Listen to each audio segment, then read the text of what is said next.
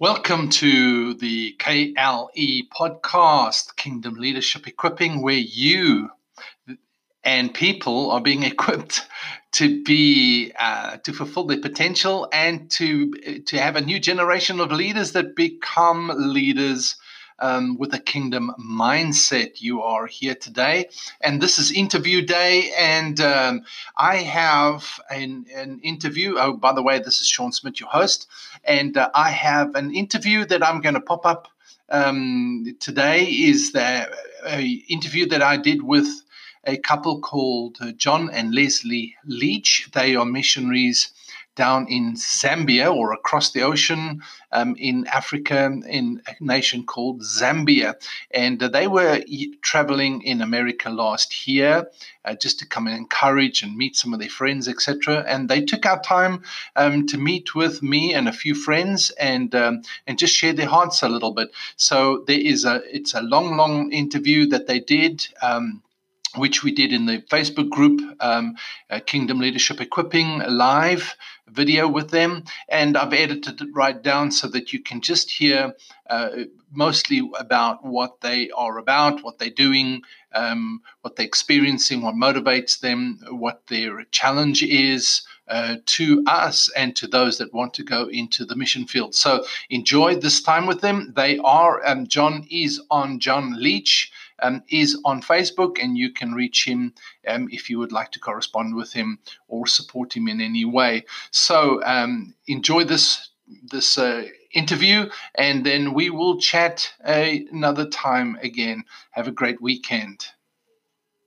It's quite a journey, and I thank God that I've got a good wife that did that journey with me and is doing the journey with me, because, you know, as a fashion designer way back when we got married, flying all over the world, and, you know, with fashion, and we're now in the sticks, in a very remote area. The people have rags on their bodies. That's the rags that have been given to them by somebody somewhere way back. You kind of think, well, how does Leslie walk along the road with John? You know, why aren't you doing fashion designing and all this stuff? But at the end of the day, it's a calling. Many folk will attempt, and good hearts, let's get into it. I want to be a missionary. I want to be a missionary.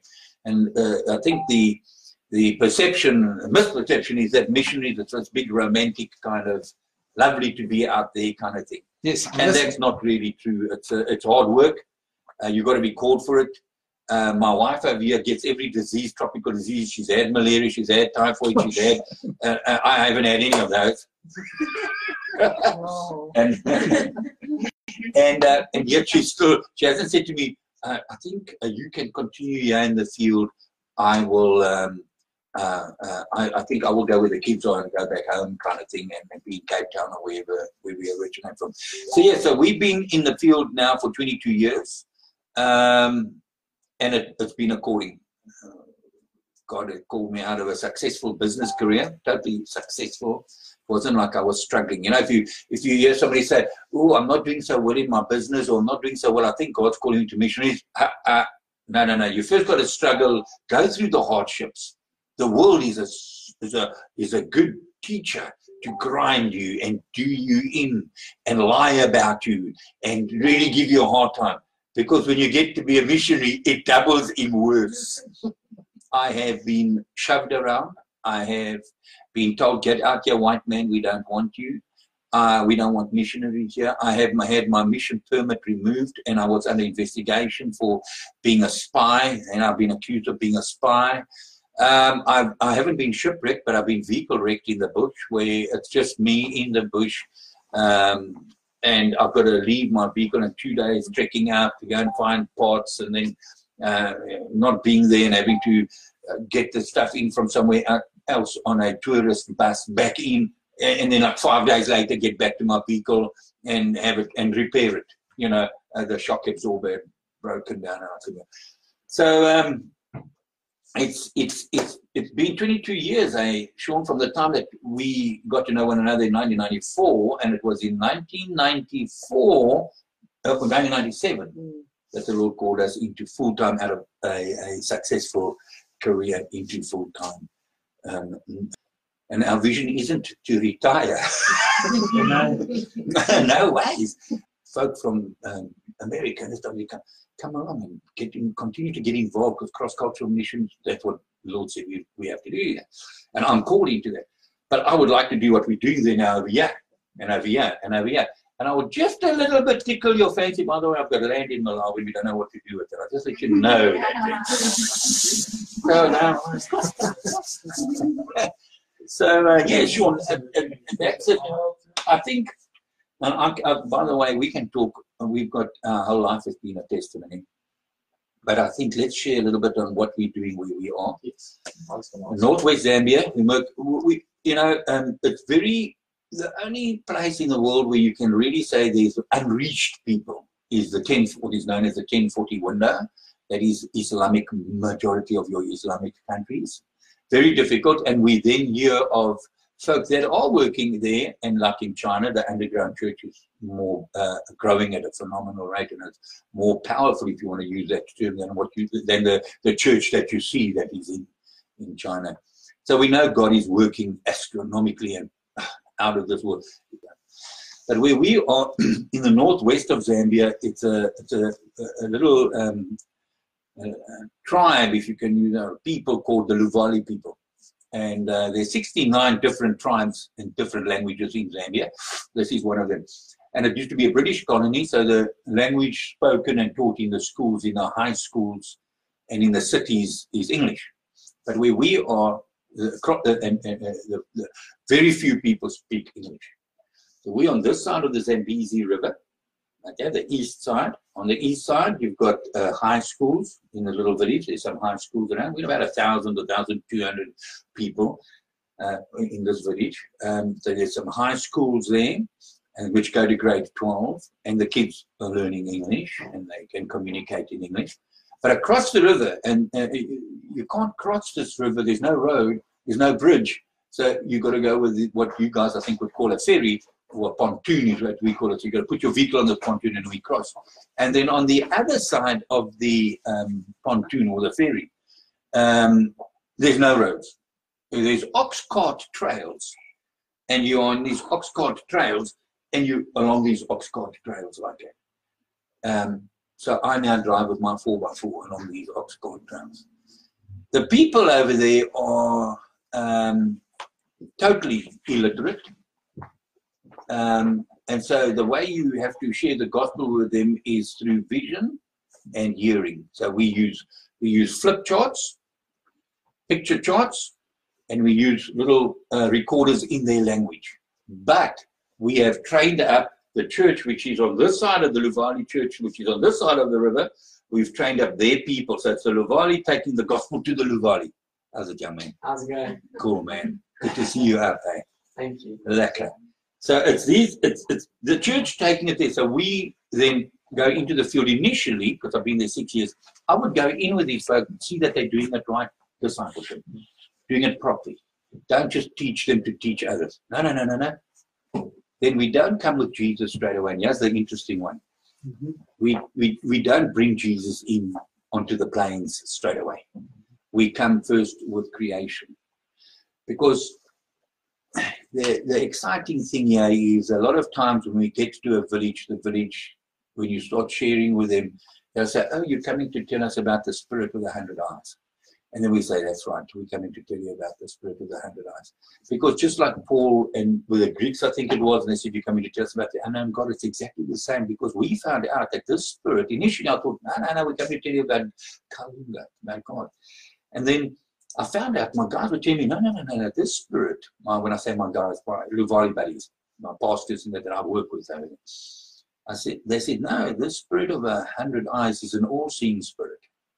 And in their dark witchcraft and witch doctors and in their belief system, their religion, they go to the witch doctor if they have a problem or whatever it is, and then they conjure up whatever. In that system, there's ancestral worship, which is part of their framework of religion. There's paganism. There's this mixed kind of thing over here. But if let's say I'm jealous of my brother here, I want your land. I'll go to the witch doctor. I say, listen, I want this man's land. Okay? He needs to be killed. then what the witch doctor does, he'll put a curse on this guy. But I've got to pay chickens and whatever I can do to come. Then I put a curse on this man. Everybody knows there's a curse on him except him. Now, what happens in 2 weeks, 3 weeks' time? He'll walk down in the forest, and the animal will jump out, or 2 robbers or whatever jump out with a knife, and they're going to try and they want to steal his jacket, and they stab him. But he's able to get away. He's able to avoid a lot of the attack. He's wounded. He comes back into the village and say, the spirit of the 100 eyes protected him. And it's a spirit which they cannot get to, but it's more powerful than the spirit which they are familiar with. And now we come along and we say, right, we say yes. And then we start showing them creation, because some of them believe we come from birds. Others, like we teach in our schools now, where we evolved from monkeys or whatever it is. Darwin, or, we got all this rubbish around, and that's our framework of religion. That's what people believe. Now, how do you clean up that framework? Because if you bring in Christ, and I found this out in Malawi, by the way, I was working amongst the Yao people, and there's a lot of Islam influence amongst these people in that area. They've got in. Now, what happens? They just add Christ. So what we do, we bring along. And then when you chronologically show them the creation, you show them the fall, you show them God as a God of order and how it's packed together. And that's a beautiful thing, by the way, you young married. So now we come with this thing, and with this Old Testament, and we then start creation, order, the fall, Cain and Abel, and we chronologically come along with Scripture. Those stories. So by the time you get, here's the interesting thing, by the time you get to Sodom and Gomorrah, these people already identifying themselves with a folk in Sodom. We haven't said you guys are a bunch of junkies. We haven't said you sinners in need of a savior, and we're hammering these guys with you got it. You know what I mean? No. We're just telling them the story. The Bible. What does the Bible say? It's the word is a two-edged sword. So let the word do its job. Here's the drill, and we ex-soldiers. If you don't know your weapon well, you can hurt yourself. You better know how to wield that weapon well. It's the same thing with the word of God. You need to wield it well. It's a two-edged sword. So I can smack you with the back end of a sword. That's just boasting, by the way, in a sword fight. When a sword fight goes like this in the old days, we fight, and if I find a bit, I just give a guy a bit of a slap. I'm letting him know, man, I'm it's like mocking the guy. And a lot of times we get that's what we need to do in the right place. Do we use the word now as a sword, or do we use it as salve, as ointment? Because that's also a job of the word. It can be used as salve. Do we need to use it? So now we're coming along with this story. Look at Sodom. We're just as bad as those guys. Now they realize all the things that they've been doing, killing one another, skeletons on the plain, voodoo. Bad, And we tell them, no, but there's a savior coming for mankind. But he's going to come through Abraham, Isaac, and Jacob, that bloodline. But now we tell them that Abraham gets told by God he's going to kill Isaac. Hey, now you must see these folk. You haven't said anything yet. You haven't convinced them yet. You're just bringing the stories chronologically through the word. In other words, you're just giving the word to them, the word to them, the word to them. And then I love it this time, because we work hard. Sometimes you're 3 weeks, 4 weeks, sometimes 6 weeks in the field before you introduce Christ. You want to make sure they know. You want to take on. Work with you, work. And we use pictures and story, and then my men, because they know the Luvali knows the Luvali. If they see something, they'll stop the story, or they know it verbatim as well, the whole thing. They will stop and they'll start going a bit deeper on that situation. If there's, and this is my best time, because when it gets to this time, I chill, because we say, right, Abraham's been told by God he's got to kill his son. And then for 2 days, 48 hours, I do nothing. No more lectures, no more talking, no more. You guys can continue, carry on in the. So go into the fields, they come back, we have sessions with them, so they get together. You go, hey, these people are distraught now. How can this God going to have the brother? And you get folk coming back to you at this time, in this 48 hours. Hey, Boina. Now I'm flopping a chop. That's a braai barbecue, flop a chop. I'm flopping a chop, nice big jug of coffee, hunting rifle. I've got a rifle to shoot snakes and that other thing, but so we. And so so we then just let the old stir at the stage of the game, and they come down. Boina, this Kalunga, he's going to make a plan, and they already got you see there They've already got it. I didn't tell them God's making a plan. By just bringing the scriptures along with it, they're telling me, no, this God's going to make a plan. This Spirit of the 100 Eyes, he's going to make a plan. Because no ways, how's it going to work? He's going to kill this guy. Some of them will tell you, he's going to kill this guy and he's going to raise him from the dead. How's that? They're telling me that. Of the others. So when we do show them the ram in the bush and he's caught by the Lord, we told you. We told you. No? Why not? Hey. Then we continue. By the time we bring in Christ, these folks' hearts are so ready to receive Christ because they are so desperate. They realize in what a mess they are. So when Christ dies, these folks go into total despair. They go, you watch them, they just like, their heads just drop. They just drop. And they just sit there like this, and they walk off and they shake their head. Because now he's crucified, you bring that whole thing, then you bring in the Jesus film. Then you can bring in that Jesus film that everybody wants to bring in right in the beginning. No, bring it in when it's ready. I want to tell you something, they see that, but when they see the resurrection and the victory over death and over sin,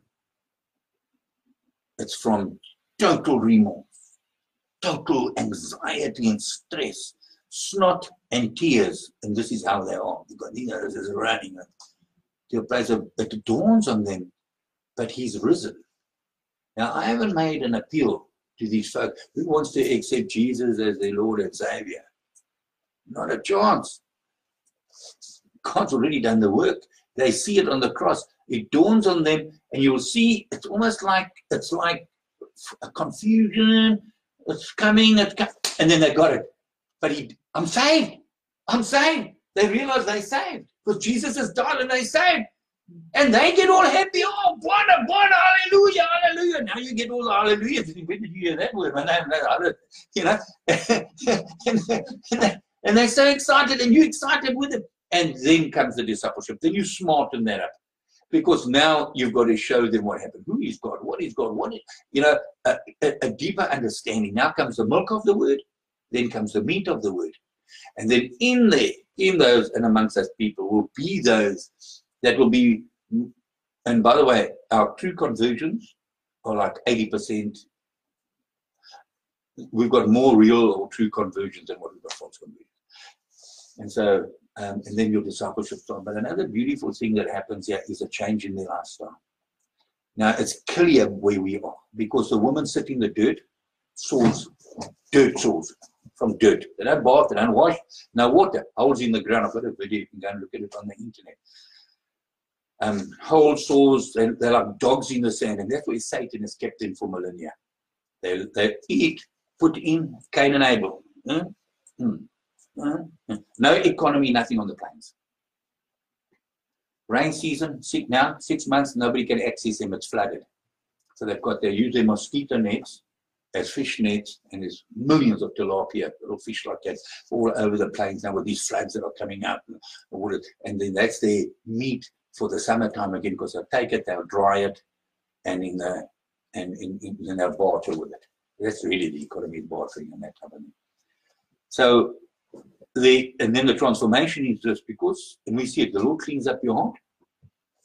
I might, because I'm not running around all over the shop. I've got over 30 people. I've trained up over 100 folk, but about 30 folk are really sincere, and they've been rolling all the time. Even now while I'm here, they're with canoes going down river.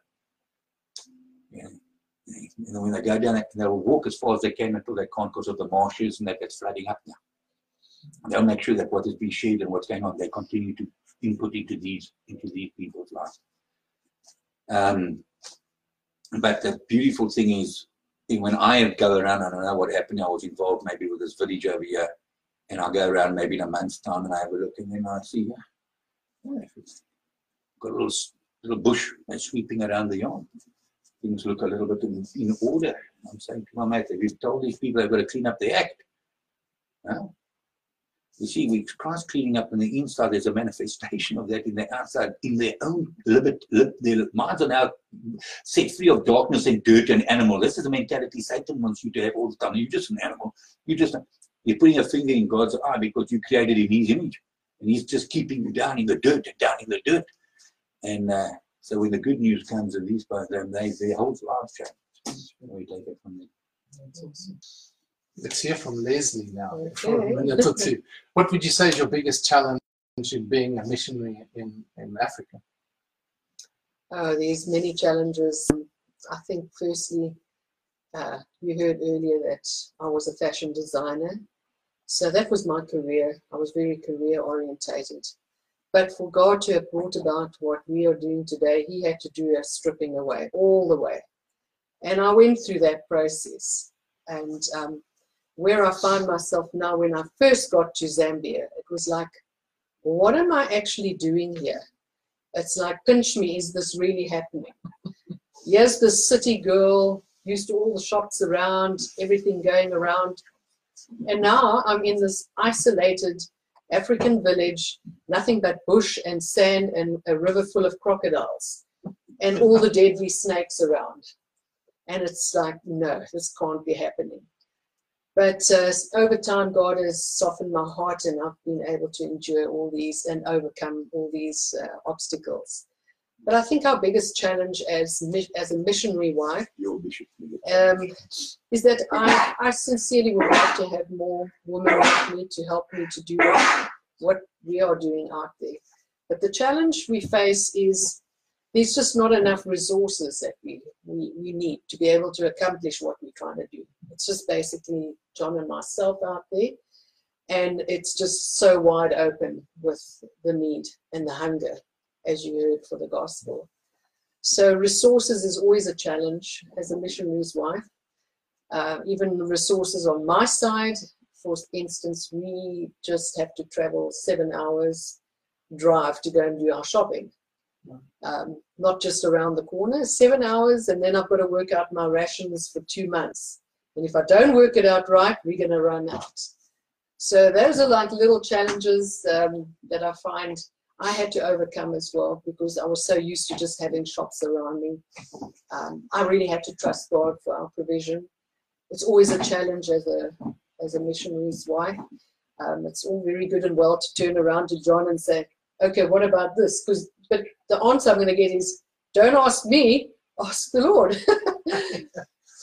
Because that's how we live. We live by faith. And we trust and believe God will provide. And that's what he's been doing all along. And it's now 6 years. And I've actually been now able to call Zambia my home. In the beginning, it wasn't home, but it's become home. So, Electricity? Well, that was a challenge. I lived without electricity for a number of years, 5 years. We only got electricity last year, January, and we got solar, which was an absolute blessing. Thanks to our American supporters, we were able to get that. And also, I was just sharing earlier about the water problem, because we used to have to take water out the river. I'd have to sit and put it on the fire, big stainless steel pot, boil, and then pour it through a filter jug when it cooled off. And I was like filling up bottles, but no sooner had I filled up a bottle, it was finished. I just could never build up a supply. And we were blessed with a nice Berkeley last year, so we could actually just take the water, pour it in, and it's all filtered. So little challenges like that, and I think also just health-wise, our biggest killer still is the mosquito. We have malaria problems. He has shared that I picked up malaria before, and I'm praying I never get it again. And I've also had typhoid. So there are those kind of obstacles and fears and things that missionaries do have to consider when you go out into Africa as such. You face all of that. I must say we're building our home at the moment. Pretty cool. So we've got a bedroom and a bathroom. So that's pretty cool, because we in the garage we built a triple garage with 2 storerooms on either side. So we did this storeroom over here. We just made our bedroom and a bathroom, and then the triple garage, which is like an open plan, if you want to call it like that. So we put a sink and some cupboards and that over there. And we were in the house. We registered the The reading for the temperature in our main room was 52 degrees Celsius, which is 127 degrees Fahrenheit. So, And that's Leslie would walk. My wife would walk. Folks, let me tell you something. That's why I say I thank God. And God puts two together, let no man put us under. Because she would walk fully clothed into the shower, stand with the clothes on in the shower, close the tap, come out and continue to work in the house because it's so hot. And the clothes would be dry within 10, 15 minutes. That's how hard it was now. Now we've got the bedrooms of at least we're sleeping cool. So we're building, we're now slowly but surely adding on to our home, which is again pretty cool. Excuse the pun, because cool is the right word. it's cool. We build with stone, the local material, stone. We put grass, we've had nice thick section, we grass it. So it's nice and high and cool. So we're busy with that. And so there, it's not a challenge, but I mean, there's something that you would make life that much easier. It's easy for us men. Let's get real. It's easy for men, but men. We just, hey man, see you, I'm gone for 3 days. We take our tent and we are in the bush, and as long as my stretcher nowadays, I've got a stretcher, not on the ground, stretcher with a mattress. I must be off the ground. As long as I've got that kind of comfort, men are okay. We are okay. Tonight we're at the fire, we're sitting, we're talking. Women, they nest makers, they nest makers.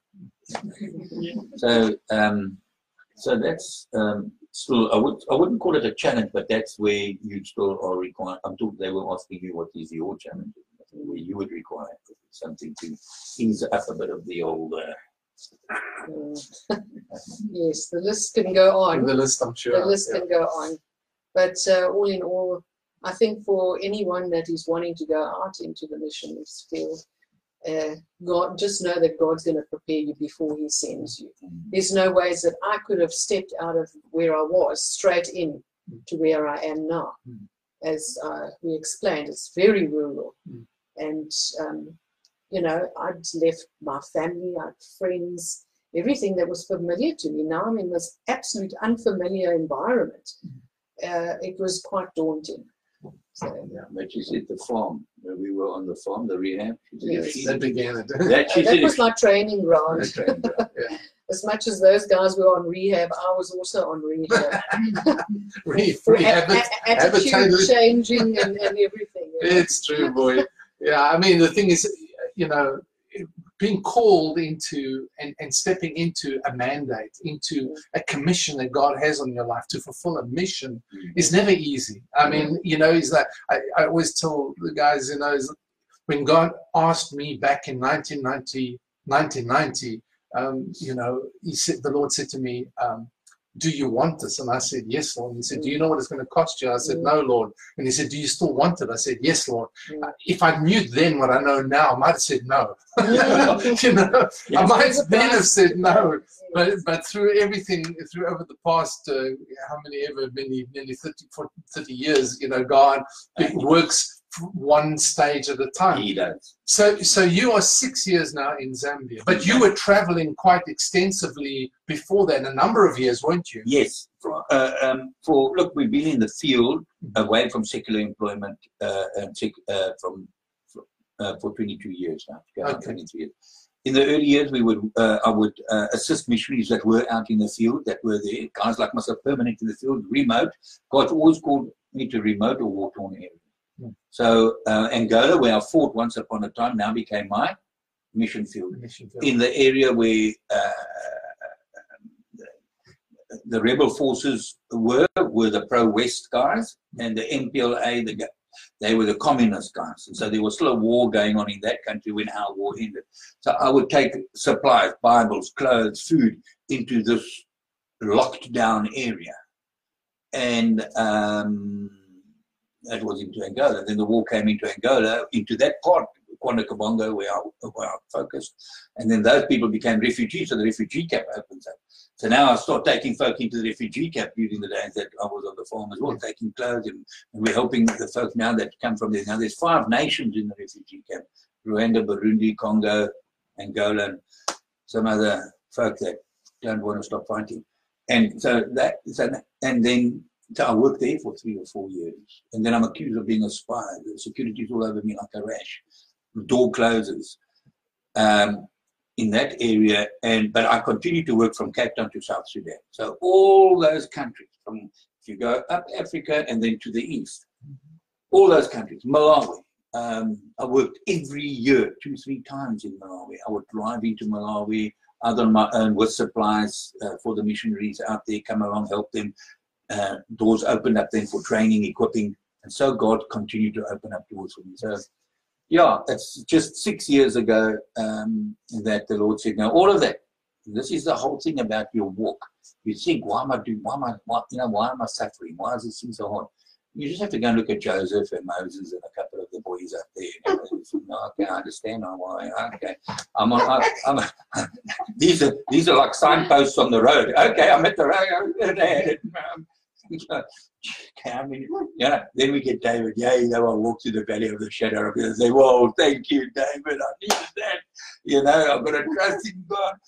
And so I walked through deep valleys. We walked through deep valleys, deep, dark valleys where the hounds of hell were barking. They couldn't get to the middle of the road, but but their breath was hot enough that they were fearless, man. And I could have turned. I could have turned then and gone back. But I chose, you choose not to. You say, "Lord, no. And then, so the valleys actually become, they're just not too many, they're not so deep anymore. And it's easy now to go through these valleys. It's like Kidron, because the Bible speaks of Kidron. That's a terrible place, stinking, horrible, dirty, filthy. And even Jesus went through Kidron. So, when these things come across you, you start learning to, it's a joyful thing. Count it all joy when trials and tribulations come upon you. Now I understand what that means. I didn't like it then. Now when a trial and a tribulation comes, I always relish in it, because I'm thinking, this is this. So I want to beat the guy back and just smack me in my face, but that's my nature, my human nature. But the Lord just keeps my hands by my side, because in half an hour's time, he's going to come back and apologize to me, which happens. Sorry, didn't want to do that. I was angry. It offended me. And so that's I'm 22 years old. What motivates you every day? I mean, the point I was trying to make is you've been through all of this, and you've been 6 years now where you are, right? Yes. And it didn't start easy. No. I mean, you went to not like a fashionable house and everything just on tap and everything running. There was no convenience really to start in there. Is that right? No, it was just raw land that had actually been corn land. So once the corn was stripped away, all it was just river sand and just bush. Wow. So we had to take it and just develop it from there. And like I said, coming from the city, you're used to switching lights on and everything just working at your, snap of your hand. Now I had to learn how to do without electricity. How are you going to live and survive out here in this village area with not much at your disposal? How are we going to survive? Well, it's obviously the Lord. The Lord has been there to sustain us. And what motivates us to keep going, I think, is just when you see the results of what we're doing, when you see how these people's lives are changed, and you just know that it's for the better, that they are being given an opportunity to come to know Christ. And if God has got us there, just the two of us, with this vast area that we're having to cover, we're just saying, Lord, we can only do what we can do, but in your strength. And he's given us two great church leaders and the people that we can train and send them as well, and to see the results and what's happening in their lives. It's not what we can do, but it's what we can see happening through the others that we are busy training. For instance, I've had to train the women to share the gospel, because a lot of those women that I work with have also not had any schooling. So they don't know how to read. I can't sit there and say, okay, you read to me, Or when you go somewhere into a village, you go and read to them. They don't know how to do it.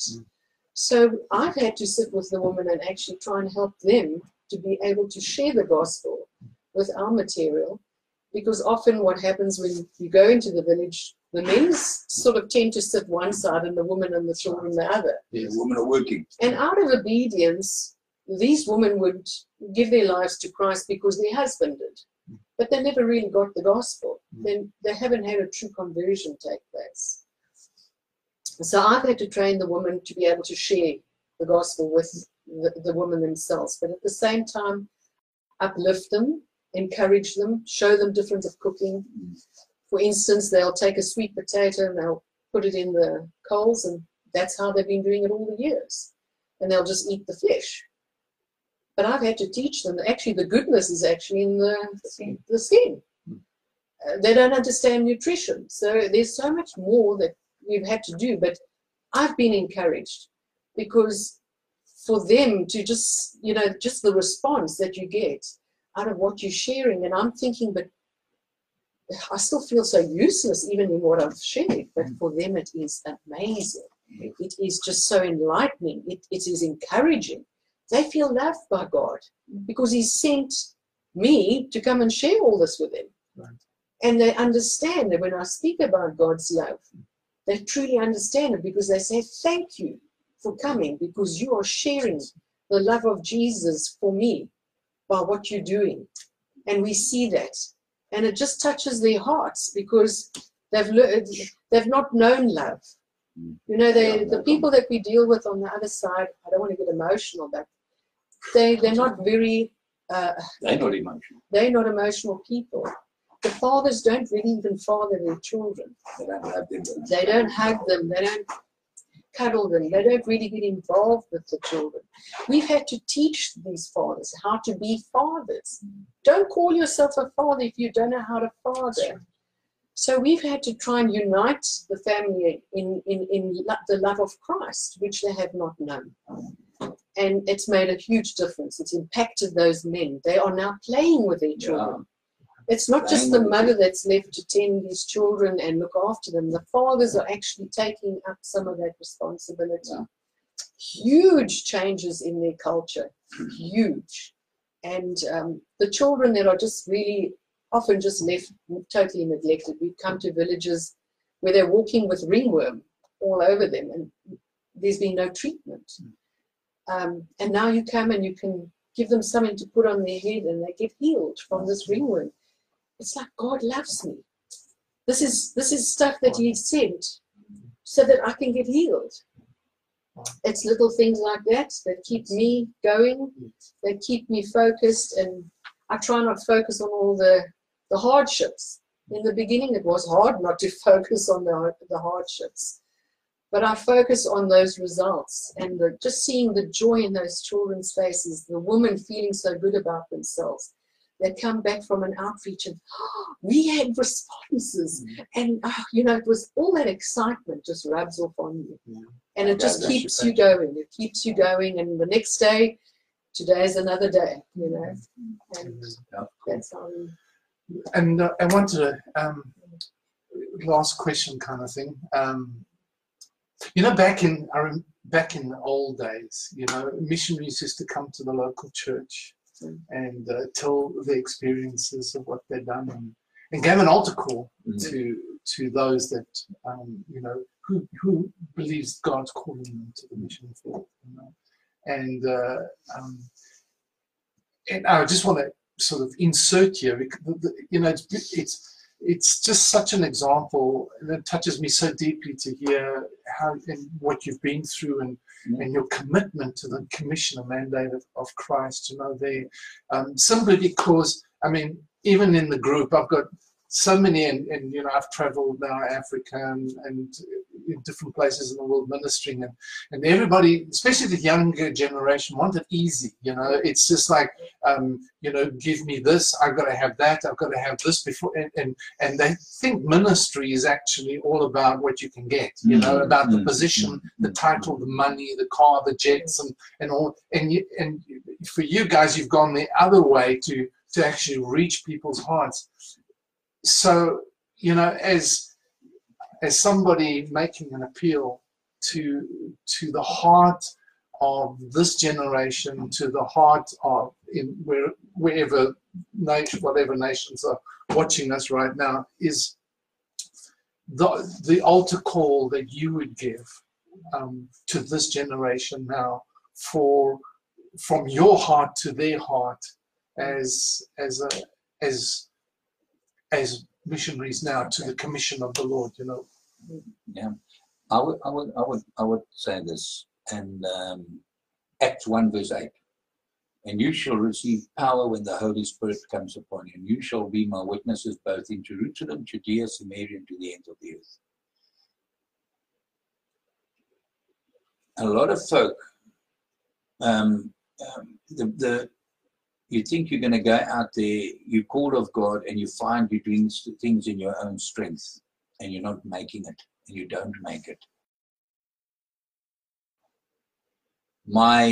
My encouragement to all enthusiastic folks that want to be involved in the mission is, number one, cross-cultural was relevant. So many years ago with Paul and Peter and others, it's relevant. There are many places here in America, Europe, and that need our African folk to come and share the gospel here. And the same token, we need our folk to go there. Europe is dark. So the importance of cross-cultural missions and missions is as relevant today as it was then. But now we've got all this entanglement that you're talking about. But with all of that kind of influence and peer pressure and influence, now you say, I feel a calling to get into the mission. I want to get into the mission. I will never discourage anybody to get into the mission, but here's my first thing I'm going to say to you. Start in your own backyard, and this is how you start. Where's the Bible? Just give me that Bible. This is how you start. Jesus is the one that teaches. And so we say, and what are we going to go into missions for? What is the motive of going into missions? Is the motive so that I can make money? You're going to, by the way, folk, you're not going to make money. There's no money. You will be given money to help other people. There's no money. Okay, so just get that one straight. Okay, so in Matthew 25 verse 31. Yeah, God is dividing the sheep from the goats. He says, when the Son of Man comes in his glory and all the angels with him, he will sit on his throne in the heavenly glory. All the nations will be gathered before him, and he will separate the people from one another. The shepherd separates the sheep from the goats. He will put the sheep on the right and the goats on the left. Then the king will say to those on the right, come, you are blessed by my Father. Take your inheritance, the kingdom prepared for you since the creation of the world. For I was hungry, and you gave me something to eat. If you don't have that compassion in your heart to feed the hungry, what are you coming to do in the mission field? Because those people are very hungry in the mission field. They're not only spiritually hungry, physically hungry. Because they've eaten what we are just the same food for thousands upon thousands of years. Nothing's changed. Same food in, same food out. You gave me something to eat. My wife teaching them how to cook differently. They eat better. She'd nourish, bringing new seeds to farm. That's what we do. Yeah, but in your own backyard, you're in the cities. What about the kids that you know or the kids that you don't know? Go and look for that. Go and see who you can go. You folk have got, you are so blessed. I ate at a place, what was it called? Small Borg or something like that. Smorgasbord, yeah. My act. Then it says, for I was hungry, you gave me something to eat. I was thirsty, and you gave me something to drink. We put in well points where we are. Boreholes. People are dying of diarrhea-related diseases. Okay, kids 5 years old dying. Put in fresh water for them. Give them clean water. Give them living water, and then they say, "Oh, thank you. Still thirsty from. I really need to drink. I'm dying out of this water. Well, let's give them clean water." What I'm saying to the young missionary, young person that's keen to get into the field, you need to get your feet moving in a direction, and that direction it's easy, that direction, because that's instructed in the Word of God. So what you're doing is, and I know I'm going to go out of the picture now, but you're going to start walking in the direction. You're going to say, I'm going to start. I was naked and you clothed me. I was sick and you looked after me. I'm going to go and I'm going to start work. I don't like working in hospital personally. I don't, but I did go in the early days. So I go to the hospital. What am I going to say to this person? But while I'm there at the hospital, and I'm doing something, all of a sudden a door opens of opportunity in another area. But you see, the Bible says God guides the footsteps of a righteous man. So if I'm doing the thing according to the Lord and I'm going that way, he says, no, you're going, I'm just going to guide your footsteps because you're moving. If you're sitting on your bum, you're not moving. How's God going to guide your footsteps? I'm waiting for God to tell me where I must go. And I've heard this a lot. I'm praying and I'm waiting. Now, I'll tell you what, pray, obey the word, because obedience is better than sacrifice. Pray, obey the word, do what he's saying, and let God direct you. And there'll be lots of talk. You'll see how they open up. So that's what I would say to these young generation. Mom, if I could do an altar call and say, listen, we need folk in the field. We need folk in the field. We've got 2 families, one from America that's coming. Can you believe it? We didn't even ask. We don't even do that. But we share what we share, and we get this kind of response. We pray to God, Lord, give us, because it says, pray to the Lord of the harvest for the laborers. So we pray. All of a sudden, you ask me this question. All of a sudden, I share, and so a family's now going to come and join us for 6 months from America. You want to come into the field? You must already be doing something already back home in your youth, wherever, be involved. And when you come into the field, and the field is wide open, the church is good in evangelism and piety. When you come into the field, we need business people with business brands. Come and help and teach the people how to do business, because our people are business minded, because otherwise they would have died long ago, that Africa would not be around. So the people are entrepreneurial, but they don't know about short, medium, and long-term planning. So come to the mission field with a focus. What is it that you are bringing so that you can be a blessing to the people? And that would be my call. This morning was the same thing. A lot of businessmen. How do we do? What do we do? Business. And I said, there's a big black hole. It's called Africa. You can throw your money into that hole and it won't change. Or you can come along and partner, and I use that word very carefully, come partner so that we can get a result from the resources and from your effort and from you wanting to come into the field. When you leave, it must be a different place than when you came in. How must that look? You've gifted and you talented and you gifted and you talented, and God be unique. And let God pack that together, and because He's building His church. And yeah, That's awesome. Thank you.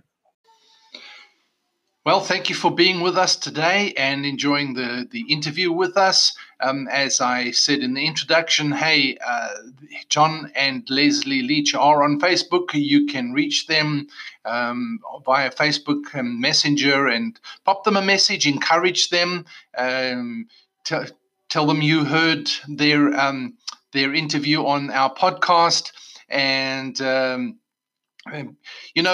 you need to ask yourself, what is God's mission for your life? What is it that He's called you to do? What is His assignment for you? Because every single one of us has an assignment. It might not be Zambia. It might not be Africa.